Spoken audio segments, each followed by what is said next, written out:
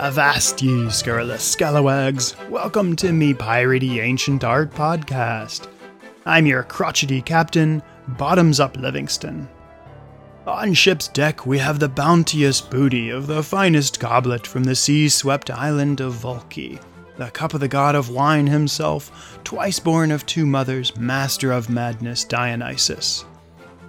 And with this cup comes the tall tale of the time when Dionysus was besieged by an unlucky band of outlaw pirates.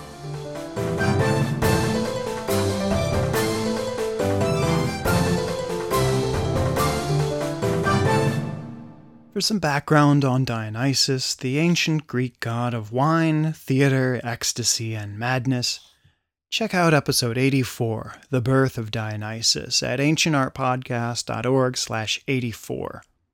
There we meet Dionysus's parents, the gods Zeus and mortal Semele. We learn of her untimely fate and discover why, among Dionysus's many nicknames, we call him the twice-born god. Legends of the great god of wine and revelry are replete with suggestions of alcohol's potent power as a transformative potion. One of my favorite tales of alcohol-induced magical metamorphosis is Dionysus and the Tyrrhenian Pirates, which is beautifully rendered on an ancient Greek Kylix wine cup, the so-called Dionysus cup from around 540 to 530 BC by the master painter and potter Exekius. Although he was the son of Zeus and part of the Olympian pantheon, the Greeks often considered Dionysus to be somewhat foreign and exotic, like some rich kid sent abroad to boarding school for most of his youth, and now he wears a beret and scarf indoors. The god's taste for foreign fashion often makes him stand out in a crowd, and in this case, that gets him into a bit of a pickle.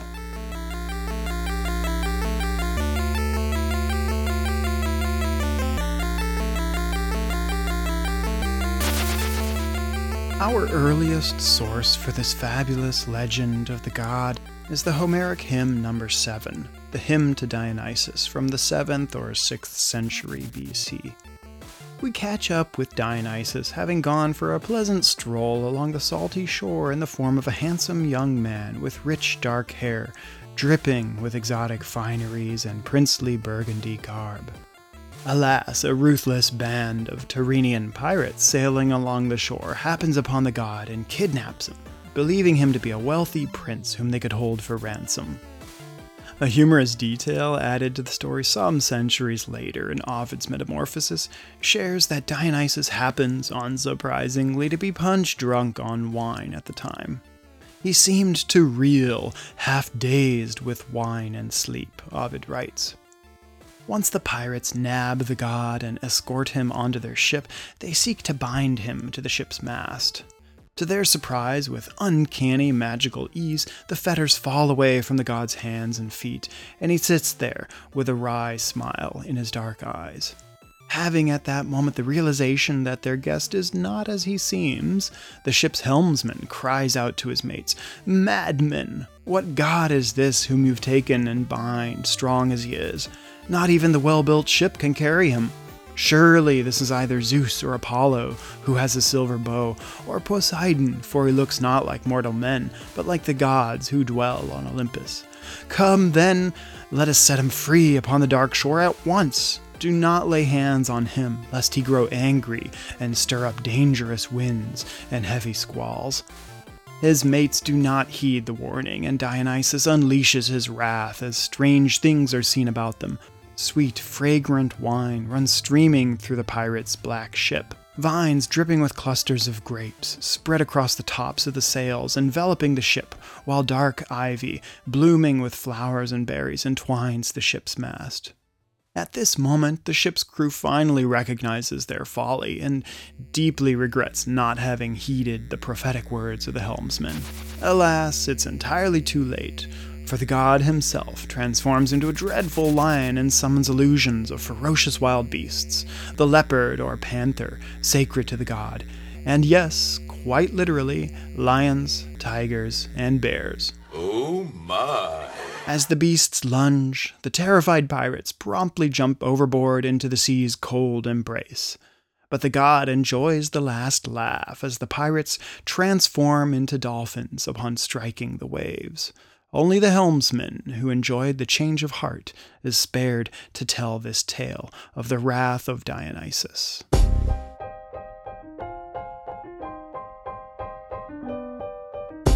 The interior of the Dionysus cup reveals the larger-than-life, resplendent deity reclining within a ship, its unfurled sails catching full wind and the mast festooned with vines and clusters of grapes, raining wine on deck. Flitting about the scene, our poor brigands turned dolphins leap and dive within an imagined wine-dark Mediterranean backdrop. As with the Circe Cup, which we looked at in episode 87 of the podcast about Circe and witchcraft in ancient Greece, we enjoy another playful visual treat on the Dionysus Cup. Here, the exterior of the cup humorously bears the painted image of large glaring eyes. Playful cups of this sort are not entirely uncommon in the corpus of ancient Greek ceramics and go by the modern connoisseur's ingeniously descriptive designation of, wait for it, eye cups. While the drinker of wine holds the cup aloft to his lips, quaffing the intoxicating concoction, he seems to don a bestial mask like the Gorgon Medusa whose gaze would petrify. Or perhaps more poignantly, if the stem becomes a snout and the handles the ears, the drinker then becomes a pig like Odysseus's men transformed by Circe's potent potion of wine. Go back and check out episode 87 again at ancientartpodcast.org/87 for a refresher on Circe and the pig reference. We've repeatedly encountered the theme in ancient Greece of alcoholic intoxication as a magical means of metamorphosis into ignoble beasts. Episode 3's donkey-headed Rhyton Cup, the aforementioned eye cups, and the MFA's Circe Cup offer readily accessible allusions to inebriation begetting transformation, while the tale of Dionysus and the pirates decorating the interior of the Dionysus Cup features a more restrained reference to intoxication's metamorphic magic. The first of Dionysus's phantasms is a wave of sweet wine that washes through the ship and drenches the pirates before they jump into the sea. Personally, I like to think more than a fair share of the wave of wine found its way down their throats. Because, after all, when your ticket's up and you're gonna go down fighting the god of wine, it might as well be in an alcohol-induced stupor. But then, I don't know, is it fair to regard dolphins as the asses and swine of the sea?